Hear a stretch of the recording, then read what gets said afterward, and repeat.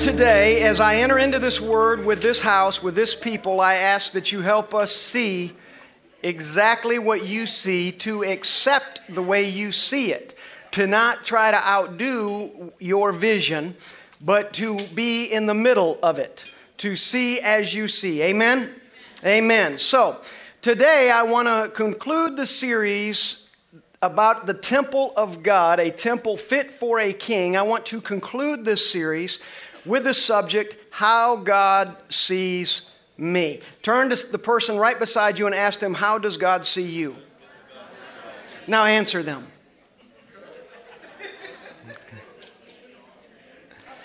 That's a tough question, isn't it? Let's ask ourselves. Let me ask myself. Steve, how does God see you? Let me ask Sam. Sam, you don't have to answer. Rhetorical here. How does God see you? Chino, how does God... No, I'm not asking Chino because Chino will answer. Kathy, how does God see you? Justina, how does God see you? How do you think God sees you? I want to talk about that today. And I want to start by saying this morning. Don't count yourself out because you think somehow the way He sees you that you might come up short.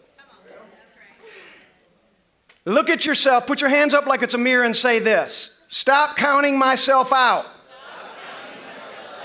Now it's like you're talking to yourself. Say, self, don't count yourself out. You measure up more than you think you do.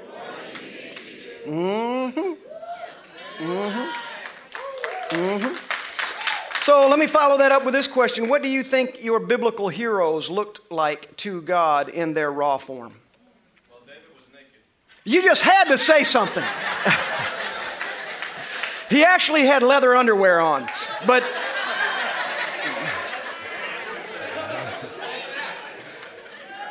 I'm certain Hanes didn't make them. And they did not have passed the approval test.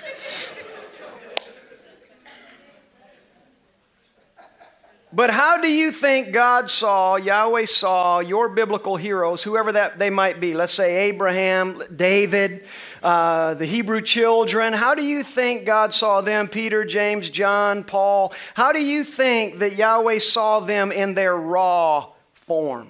I'm digging back a little bit into a series that we did some time ago about follow me as I follow Christ. But how do you think that the Father saw them when He created them?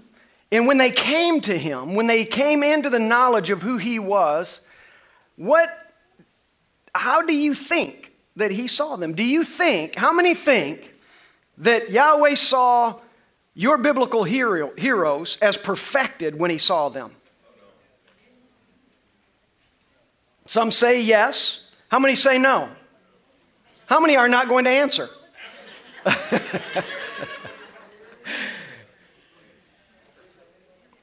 Well, you're both right because He sees everything.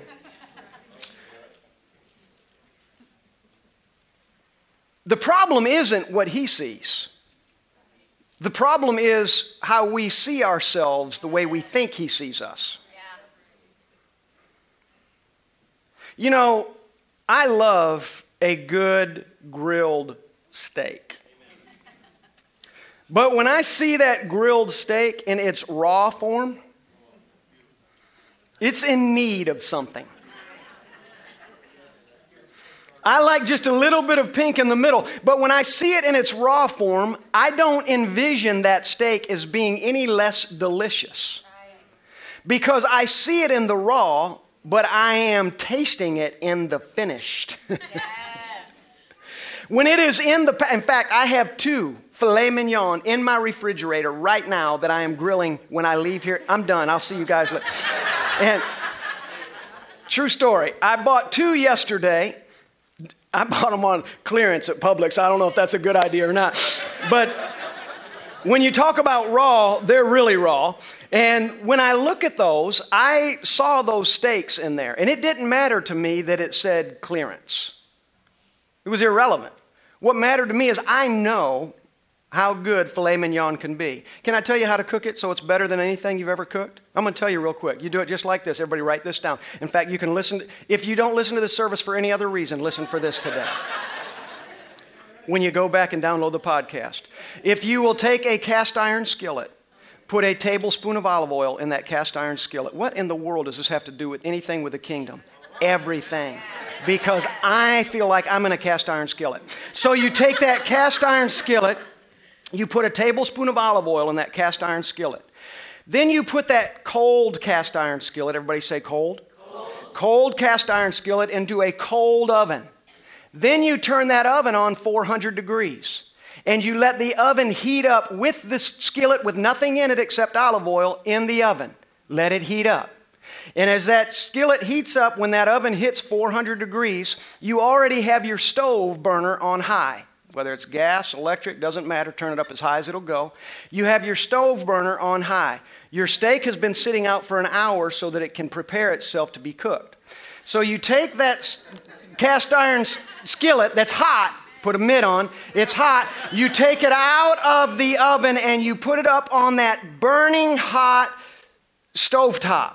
Immediately you take your filet mignon or your ribeye or your sirloin or whatever steak you want, and you put that on that hot, steaming hot cast iron, and it's going to go smokes everywhere, stuff is splattering everywhere, and it's such a beautiful thing. And you leave it there on that side for 1 minute and 30 seconds. 1.5 minutes, 90 seconds. You leave it there on that side. As soon as 1 minute 30 seconds is up, you flip that filet over, grab that pan, your oven is still on 400, you grab that cast iron skillet, stick it in your oven for 8 minutes, and you have the perfect medium well done steak. More or less, depending on how you like your steak. Perfect. It's better than anything you've ever had. It's the most tender steak. You'll cut it with a fork. You'll cut it with your tongue. It's just the way you want it. It's beautiful. And then when you take it out of the oven, you take a little dab of butter and you put it on top and you leave it for 5 minutes. You've never tasted anything like it. That's you and me. I feel like maybe this morning we're short a dab of butter, but we're almost there. We're almost there. Everybody say we're almost there. That is our life. And that is the way that the Father sees us in our raw form. And I'll use another example momentarily, but that is the way He sees us in our raw form. He goes into Publix. He goes into His creative laboratory. He goes into His place where He causes life to come into you and me. And He says, there's a Steve in his raw form. He's red and yucky and got bloody stuff on the tray and all of that. It doesn't look real pretty right now, but that's his raw form. What I do, though, is I see the raw form, but I have a vision for the finished form. So the only way to get to the finished form is to first accept that I was in raw form. And between that raw place and that finished place, there's a getting done place. There's a getting finished place. Amen? Let's talk about this today. So I want to answer a few questions this morning, and let me tell you what they are. How can you live up to the idea that God sees you in a perfect state without feeling defeated every time you are not perfect? Is it even possible to live in this place where we believe that God sees us, this finished product, if constantly we're reminded of our faults in our own mind, those places we're defeated? Is His expectation of you that you see or you believe He expects of you, is His expectation of you rendering you incapable of growing out of your weaknesses? In other words, He expects me to be this person that has come to the place where my faults are gone. Have I lost hope in being able to achieve that place He wants me to be in? And do you give up because there seems to be no hope of achieving Yahweh's view of you? Those are the questions I want to answer today. So let me tell you right now, Yahweh loves you in your raw form just like your Bible heroes. I can tell you when He picked Abraham, Abraham was raw. Abraham knew very little about the Father, very little. But yet he recognized the voice when he heard it. Abraham didn't know that in his raw form that when he heard the voice, he would recognize the voice, because Abraham didn't know that the voice could speak to him.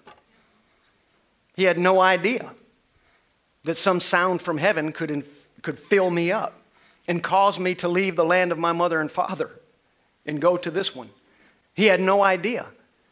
In his raw form. Let's use David, naked David. So if we look at naked David, David comes out from tending to the critters out in the field. He comes in and he's chosen. He's selected to be a king. In David's raw form, everybody knew David in his raw form. Nobody saw David in his finished form, but the Father saw him in his raw form. And it's only because the raw form that he was in, the Father knew he could use him in a finished form. David was so faithful in his rawness that Yahweh said, I can use him in his finished place, in his doneness. If he can do this raw and accept that he is not perfect in his raw form, if he can accept this, that in his raw form he sees himself as the youngest, the smallest, maybe the weakest, or the most unlikely. If he can do that, and he can see himself there and accept that that might be where he is right now, watch what I can do with him later. Same is true of the fishermen. When God saw the fishermen, or when Jesus saw Peter, James, and John, I'll just use them. When he saw Peter, James, and John, and he approached their boat, and he saw them fishing, and he saw them failing at doing that, he saw what? He saw 3 men failing at fishing. He saw 3 men incapable of pulling the fish in. Frustrated men. That's what he saw. He saw 3 men that were relentless. They kept fishing even when they were catching nothing. He saw 3 men that in their raw form, they simply needed a boost. They needed somebody to believe them. They needed someone to show them what the next thing is. What's the next step? That's what they needed. So he saw them in their very raw form. He saw them angry. He probably saw them sweaty. He probably saw them stinky. He saw them in every possible way smelling like a salmon or whatever in the world they caught out there. He saw them smelling like that. And yet, he said, gentlemen, put the net on the other side, and then when you're through catching all of those fish, come to shore. Let's take a walk. He saw these men in their raw form, and he didn't say this. This is what he didn't do. He didn't say, man, these guys stink, they smell, they're fighting, they're arguing, they're very raw, they don't count. He didn't say they don't matter. These men don't even know how to fish. They act like they know how to fish. They don't even realize the fish are on the other side of the boat. I sent them there. If they weren't so raw, they would know that I sent those fish to the other side of the boat on purpose. I wanted them to come up short. But he didn't say it. He didn't say, you know what, I can't use these guys because they're useless. There's no good qualities in them. The guys are, it's just terrible. They're out there wanting to throw each other out of the boat. He didn't do that. He said, I like this rawness. I like rawness because it gives me something to work with. And I'm going to tell you this morning. He likes your rawness because it gives him something to work with.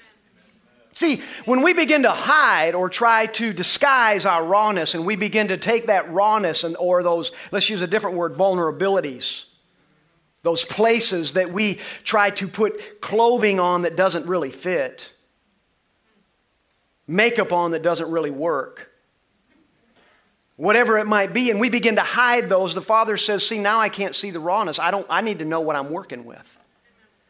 He said, I need you to be you with me. I don't need you to be the you think I want you to be. And here lies the quandary.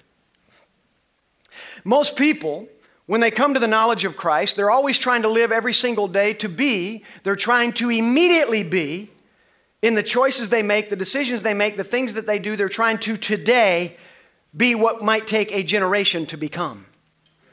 They immediately begin to, by work, by effort, put on this face.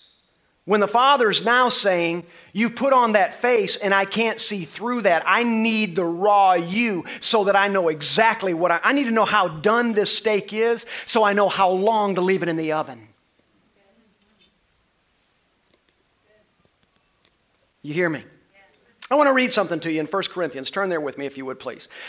Everybody say this. His love for me cannot be measured. So how does God see us? How does God see me? 1 Corinthians 3, verse 16 and 17 says, "Do you not know that you are God's temple and that God's Spirit dwells in you? If anyone destroys God's temple, then God will destroy him. For God's temple is holy, and God's temple is holy, and let's do that one more time. That's getting really good. For God's temple is holy, and let's make it personal. For God's temple is holy, and He created you to be a temple. Not just any temple. His temple. Get that for a minute. He created you to be a temple, not just any temple. His temple. And He realized, you know what? No man has ever built a house and decided one day. He went to an architect on Monday, and on Tuesday the house was complete. It's never happened. Not even on these home shows where they put a whole 3 months of work into an hour.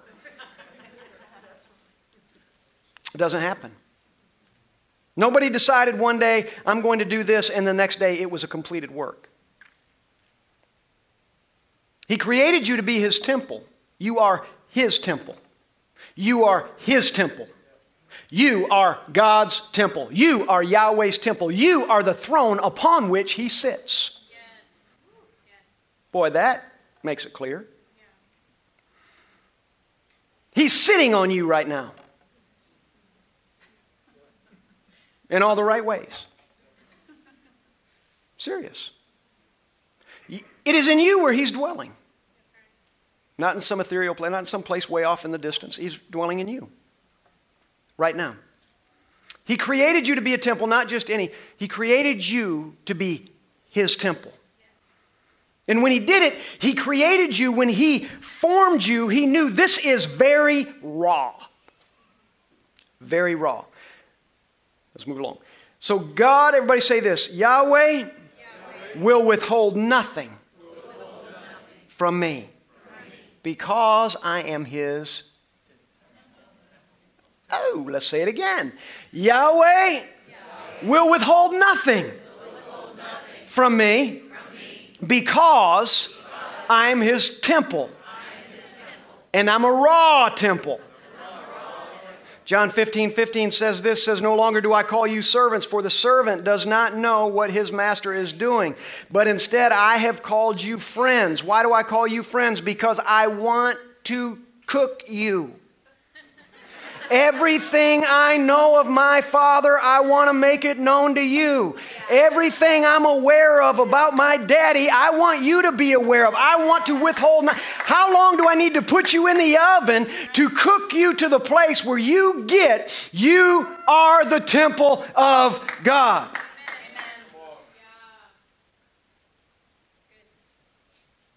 And He sees you as His temple, and He sees you in a raw place. So I want to share a story. Now, I was born in 1964, and when I was born, I knew that my siblings, my parents had promised that whenever we got to driving age, they would purchase our first car, and it would be the same amount. I got the short end of the stick because there's 7 people in front of me. 7. And like the first one, David is probably, y'all met him at my daughter's wedding. David is probably, I'm going to guess he's 65 years old. So he's at least 9 or 10 years older than me. So the deal was this, says, when you guys get to driving age, we will purchase you your first car for $400. Whatever that car is, it will be $400. So by the time, when you're David, naked David, $400 in 1960 whatever was a lot more than $400 in 1980. So by the time I got to my vehicle in 1980, $400 was more like a nickel and a dime. And yet, I searched. I was determined to get the best thing I could get for $400 because in those days, people didn't finance. You paid cash for things. I know a lot of people in here don't have any idea, have no idea what that means. But $400. So my first car was, let me show you what my first car looked like. It was a 1971 Ford Gran Torino. Had a 351 Cleveland in it. And that thing would flat move. I used to pull that out. I shouldn't tell these stories, but I would drive out in the parking lots like so many of you did, and I would find one out in the middle of nowhere. They didn't have Walmart then, or not in where I was at. And I would find a parking lot, and I would go out there on a wet day, and I would spin that car around every light post. And I would have so much fun with this vehicle. I would drive that thing, and I was so proud of it. Didn't have AC. The seats inside that thing were ripped up. There was nothing special about that car other than that car was mine. And I saw that car two ways.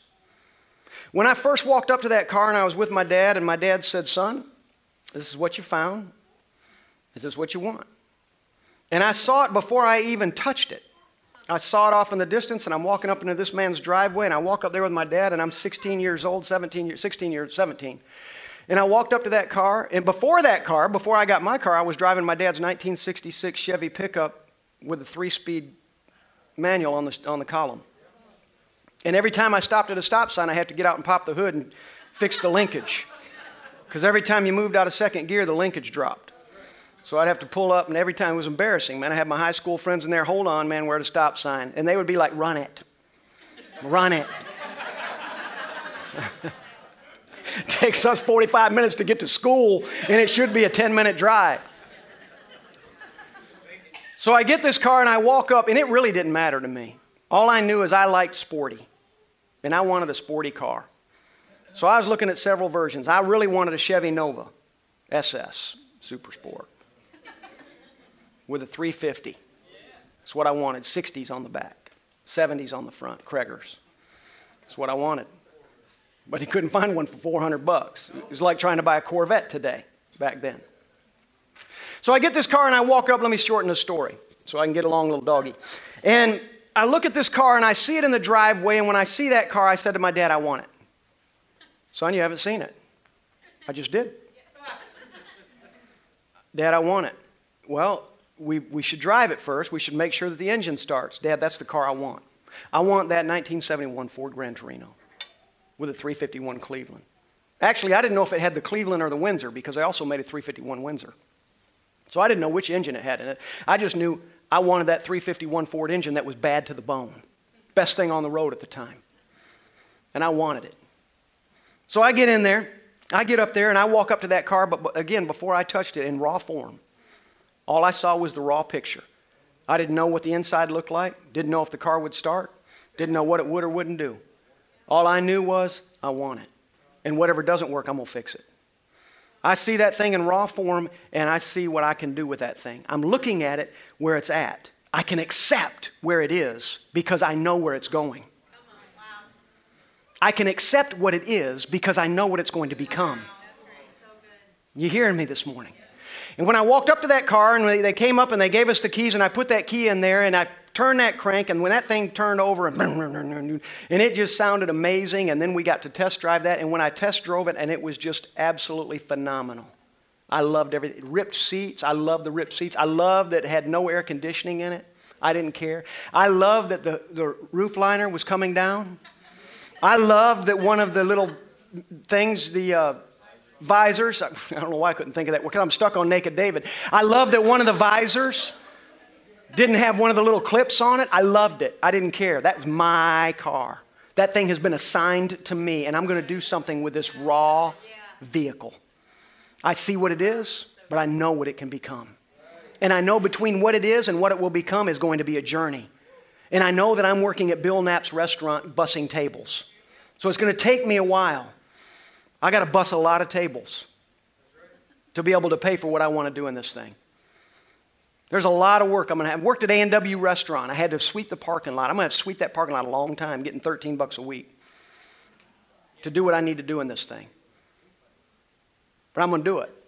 And I got that car and we drove off, took that thing home, and I immediately began to decide all the things that I was going to change on it, what I was going to do. And the first thing, I know this is bizarre to this generation, but in that generation, where it was, and the cars parked outside, and humidity and everything, humidity and all, first thing I was going to do to that car was I was going to install a rear window defogger.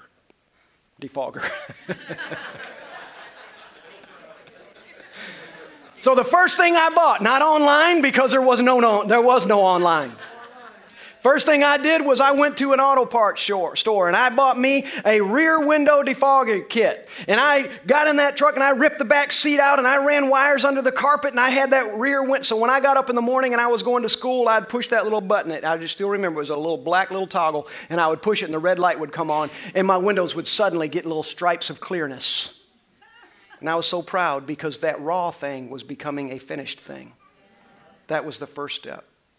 And then about 2 weeks after having the car, in fact, I had just installed that window defogger, just installed it. And my dad said to me, he said, son, I need to take your car because I need to go down to the Department of Motor Vehicles and we got to do something. And they got to, back then you had to take it to have it registered and they check things out.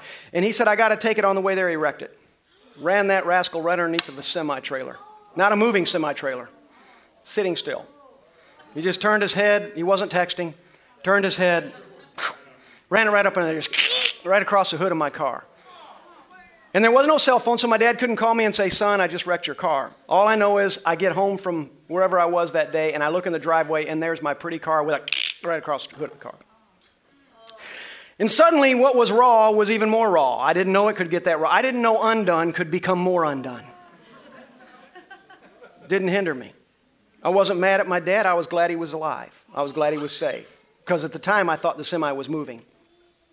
It wasn't. But I remember saving my money, and let me wrap this story up. But I remember continuing to work hard and continuing, AJ, to save my money and building up and adding little things. I changed the tires. I changed the wheels. I put little things on inside that. Back then I didn't replace the seats, but I put covers on the seats. You would have never known. It looked brand new. Never tried to put AC in it, but I changed the radio. I put a CB radio in it. CB, because I thought that would be cool. So I could talk to 911. Breaker 19, this is Smokey running down the road. Had me a CB radio with one of those cool antennas on top that were about 40 feet tall. Every overpass you went under, that bang, gang, gang, gang, gang, it just bounces back, and the people had tennis balls on top of them. Y'all know exactly what I'm talking about. Everybody over 45, 50 something knows exactly what I'm talking about. But see, point being, I saw that thing in raw form, and I loved what it was, and I saw it, and I accepted what it was in the raw because I knew what it could be finished. So I could work through the rawness. I could work through the loud muffler that took me some time to replace. I could work through the unmatched tires. If there's anything that bothers me about a vehicle, even today, if I see it and it has a Bridgestone on the right front and it has a Uniroyal on the left front, it drives me nuts. I'm thinking, why don't people change tires at the same time? And I see, and it drives me, and I didn't like it because mine had that. It had every brand. I represented every tire company. So I saved until I could change that because I saw what was raw. This is a $400 car. To me, it's priceless.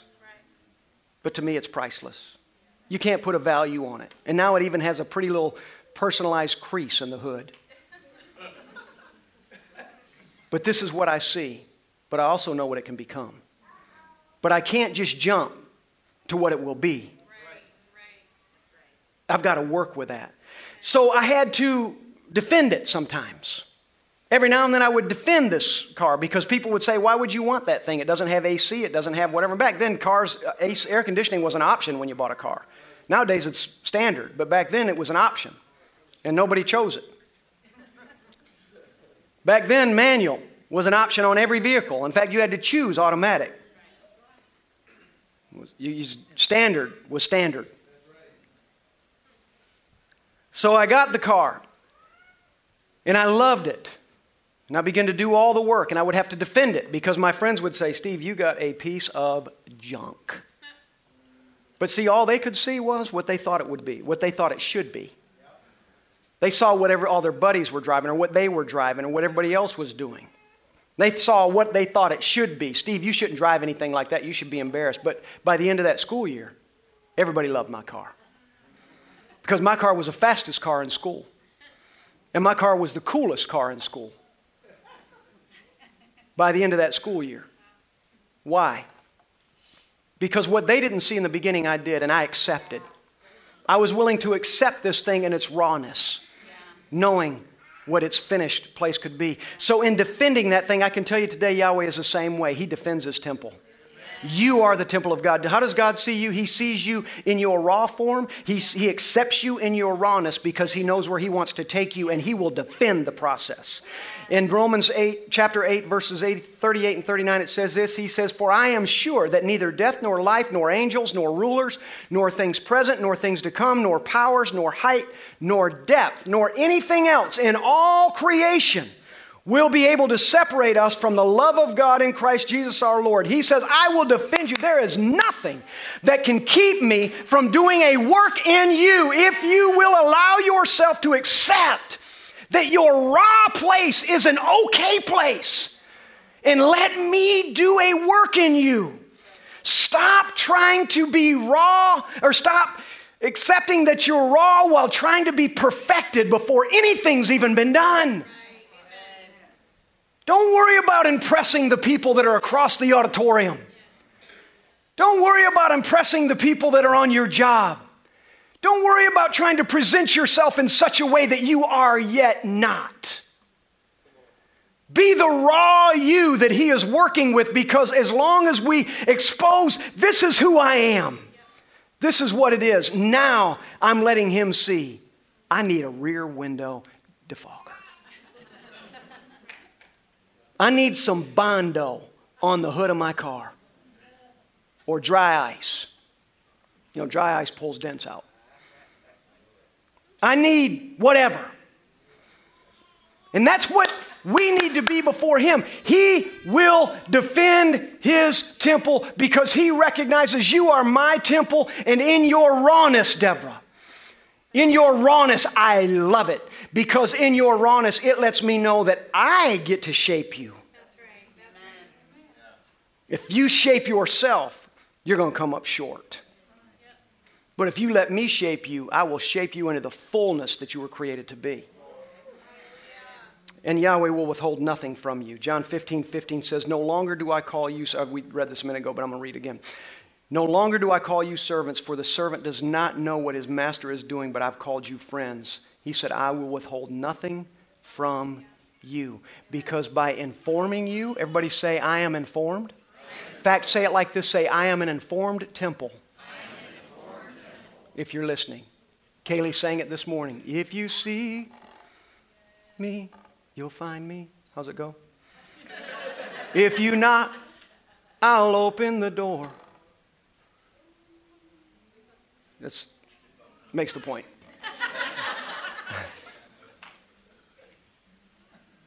That's what He's doing.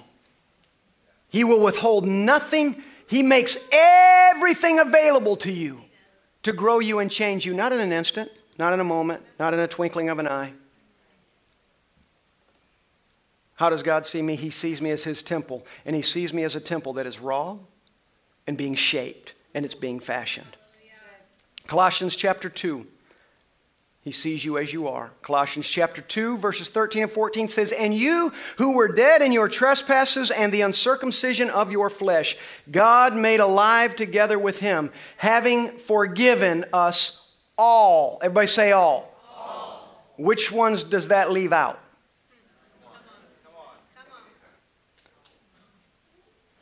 One of the things I hate about, I had this conversation with Sam Miranda the other day, not because he believed the other way, but we were just talking about this.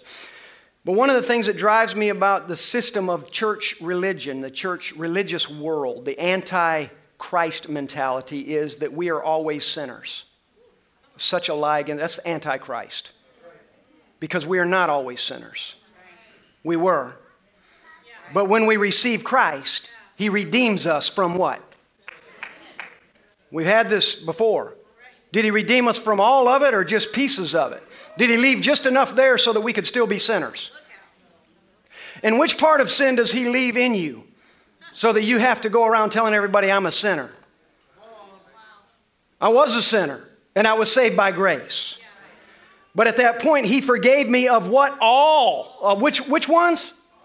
All my trespasses by canceling the record of debt that stood against me with its legal demands. This He set aside by nailing it to the cross. I'm nailing it to the cross. You don't have to carry this anymore.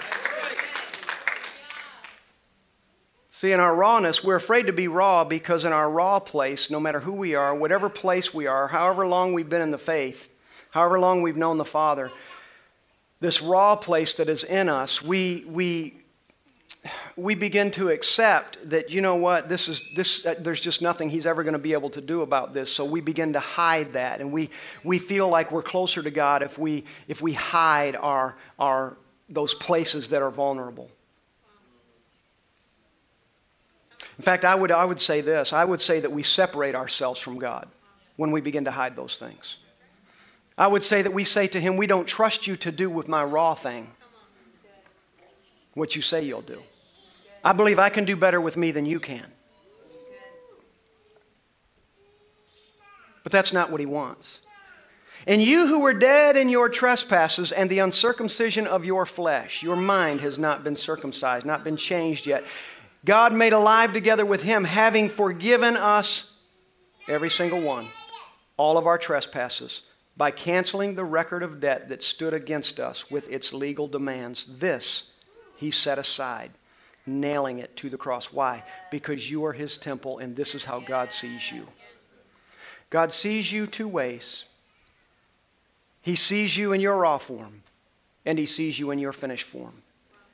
And what you have to accept today is there's a raw you. Now, how raw are you? I don't know. I don't know how raw you are. Ask your wife. Or your husband. They'll tell you how raw you are because your rawness really shows up when you're not in this room. Is that fair? Our rawness shows up when we're not in the group of people. Our rawness shows up when something doesn't go right. And we can do something with that rawness. We can say, you know what? I was the temple of God until I got real raw. Man, He was sitting on me until 3 minutes ago.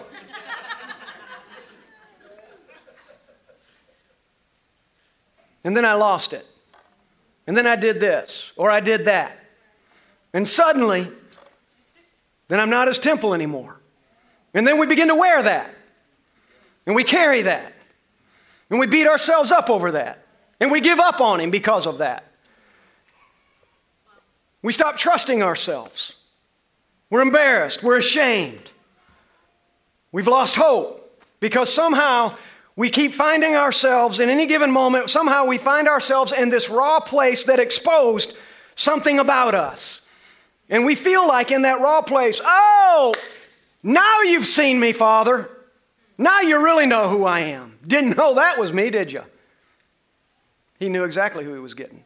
He knew when He got to the seashore and He saw the guys on the boat, He knew exactly what He was getting. He knew that He was getting 3 sweaty, stinky, fishy men. But He knew what He could turn them into. He knew exactly what He was getting when He knocked on the door of your heart and He found Cody Hebner, and He found a Cody Hebner in a very raw form that had a lot of inadequacies, a lot of faults, a lot of things, a lot of places that needed to be fixed and repaired. I'm laying it on you, Cody. I'm sorry, but... But he knew when He knocked on the door of your heart and He knew what He was getting. He said, man, I can work with raw. And as long as this guy will be raw with me, then I can fix raw. I can cook it. I can stick it in an oven, 400 degrees, and in 8 minutes. Not real minutes, not real minutes. Don't get it. In just a short amount of time, what was raw, I can cut it with my tongue. That's probably not a good analogy either. When it's done, it'll be the best thing I've ever put in my mouth. It will be a finished product. But the process between going from raw to finished doesn't mean that when we start in our raw form, that suddenly we try to dress ourselves up like we're finished. You can't tell a raw filet mignon, look done. so I don't have to see the blood on the tray. I need you to look done. I know you're raw, but I need you to look done before I pick you up and put you on the pan. No, because you're not going to change it. But see, we do that. Somehow we think we can do that. I'm going to look done. There's a lot of rawness about me, but I want to look done. So I'm going to shape it all up, and I'm going to mold it, and I'm going to shape it, and I'm going to fake it till I make it. I'm going to do whatever I've got to do. That was a terrible cliche. But I'm going to do whatever I've got to do so that he can do his work in me in its purest form. And its purest form is honesty, and it's in truth. It's with integrity. Saying I'm laying it all out there. I won't say who. Somebody shared a story this morning, shared a story with their rawness just this week. But I love that in that raw moment, that rawness doesn't defeat them. Didn't defeat them. Didn't say, oh. They knew in their rawness, you know what? Listen, there's a lot going on in this world. And you know what? I'm going to just tell you the truth. I'm going to wrap this thing up. But I'm going to tell you the truth. There's some raw things about me. It would disappoint you. There's raw things. I'm not trying to hide them. Hang around me long enough and you're going to see some raw things. And some of it might upset you. I'm not going to just show you, let me show you this raw part of me. But I'm not going to try to hide it. I'm going to be me because I need him to do a work on the me, not the me I think I am.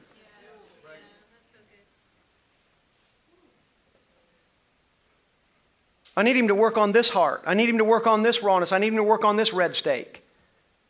I need him to prepare it, marinate it, whatever he's going to do to it. I need him to do whatever it takes. Sometimes we sit in it, in our rawness, because for that very reason, to be marinated. You know what the marinade does? It doesn't just give it flavor. The marinade, the reason for a marinade is because it tenderizes the meat. It's not just for flavor. It breaks down the fiber so that when you put it in the oven, you get it out. And the Father knows how to tenderize us. He knows how to marinate us. Sometimes we have to sit in our moment for a little while.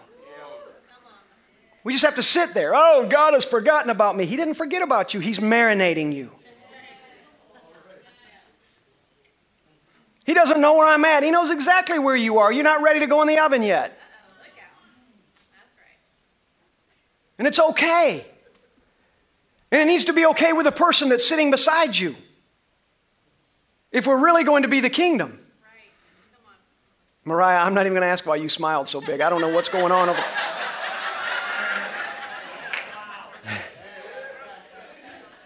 But it needs to be okay with that person that you live with. It needs to be okay with those people you call friends. This is my rawness.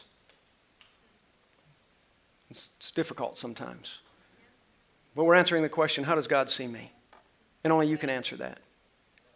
And I'm going to tell you today, I can tell you, I can answer, I can give you part of the answer. He sees you raw. In our mind that we've been taught, it's to believe that he sees us perfected. And yes, he does. He knows what the end looks like from the beginning. He does. But today when he's looking at you, he sees you in a boat. He sees you in a tray that has cellophane wrapped around it or plastic wrapped around it that's still undone. And he knows where he's going to take it. And that it being you and me. He knows where he wants to take us. So how does he see us? He sees me as a temple, and he's going to defend this temple. Even in its unfinished way. All the walls aren't finished. Everything's not done. But I am his temple, and he will defend me. He said he would. I am his temple, and he counted me worthy. When he created me, he counted me worthy to become his temple. That's right. He said, you know what? I believe in you enough that I'm going to be seated on the throne of your heart. I'm going to seat myself there. I can rule from there. That's fascinating. So today, be willing to be raw. And be willing to be cooked. But wherever you are, be willing, more than anything. Be honest with where you are. And don't try to fake who you are. Be who you are. Because you being who you are, us being vulnerable with one another, helps me to know what I might have that I might be able to impart to you. Or you might have something that I need in my raw form, and now you can impart that to me. But when we're all faking it and we look exactly alike, nobody knows where anybody's at. So I encourage you to be real. Be raw. because he sees you as his temple. And he sees you as worthy to be his temple. Doesn't justify saying, I'm not letting him do anything in my life, then I'm just going to keep being raw because raw is easy. No, we're not doing that. If you leave that raw steak out on that counter, you leave it in the refrigerator, you leave it anywhere. You leave that raw thing in that raw form long enough, it's going to spoil. It'll be of no use. It has to be worked. It has to be made ready. It has to be prepared. And that's what he's doing in us. But first we have to accept that the way God sees me is his temple, and I'm raw. And he sees me raw. And I'm going to stop trying to pretend like I'm already a finished work. If I can stop pretending that, I'll let him do some serious work. Amen? Stand with me this morning if you would, please. And if anybody really wants to take a picture of that Ford Gran Torino home with you and put it on your wall, it's actually not my exact car. Mine was brown, but it's the same style, same model. Father, I'm thankful today. Would you look at me this morning? Father, I'm thankful today for the men and women that are gathered here. I'm thankful today for those who are watching online this morning. I'm thankful for those that are going to listen to this service, and it's going to be a month, a year, years down the road, and it's recorded. I'm thankful for my grandchildren that someday will hear this message. I pray that the life that's in the Word today will still be life in this Word tomorrow for every person that's hearing. And I pray that today you will help us to accept that you're working in us. You are changing us, but you see us as your temple. You see us worthy to be your temple. And you're not ashamed of us.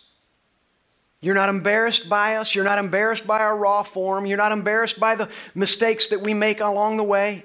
You're not embarrassed by that. In fact, you enjoy the fact that we still need you to change those raw places. We can't do it without you.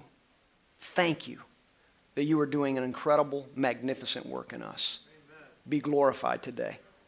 In Jesus' name. Amen. Amen and amen. I bless you today.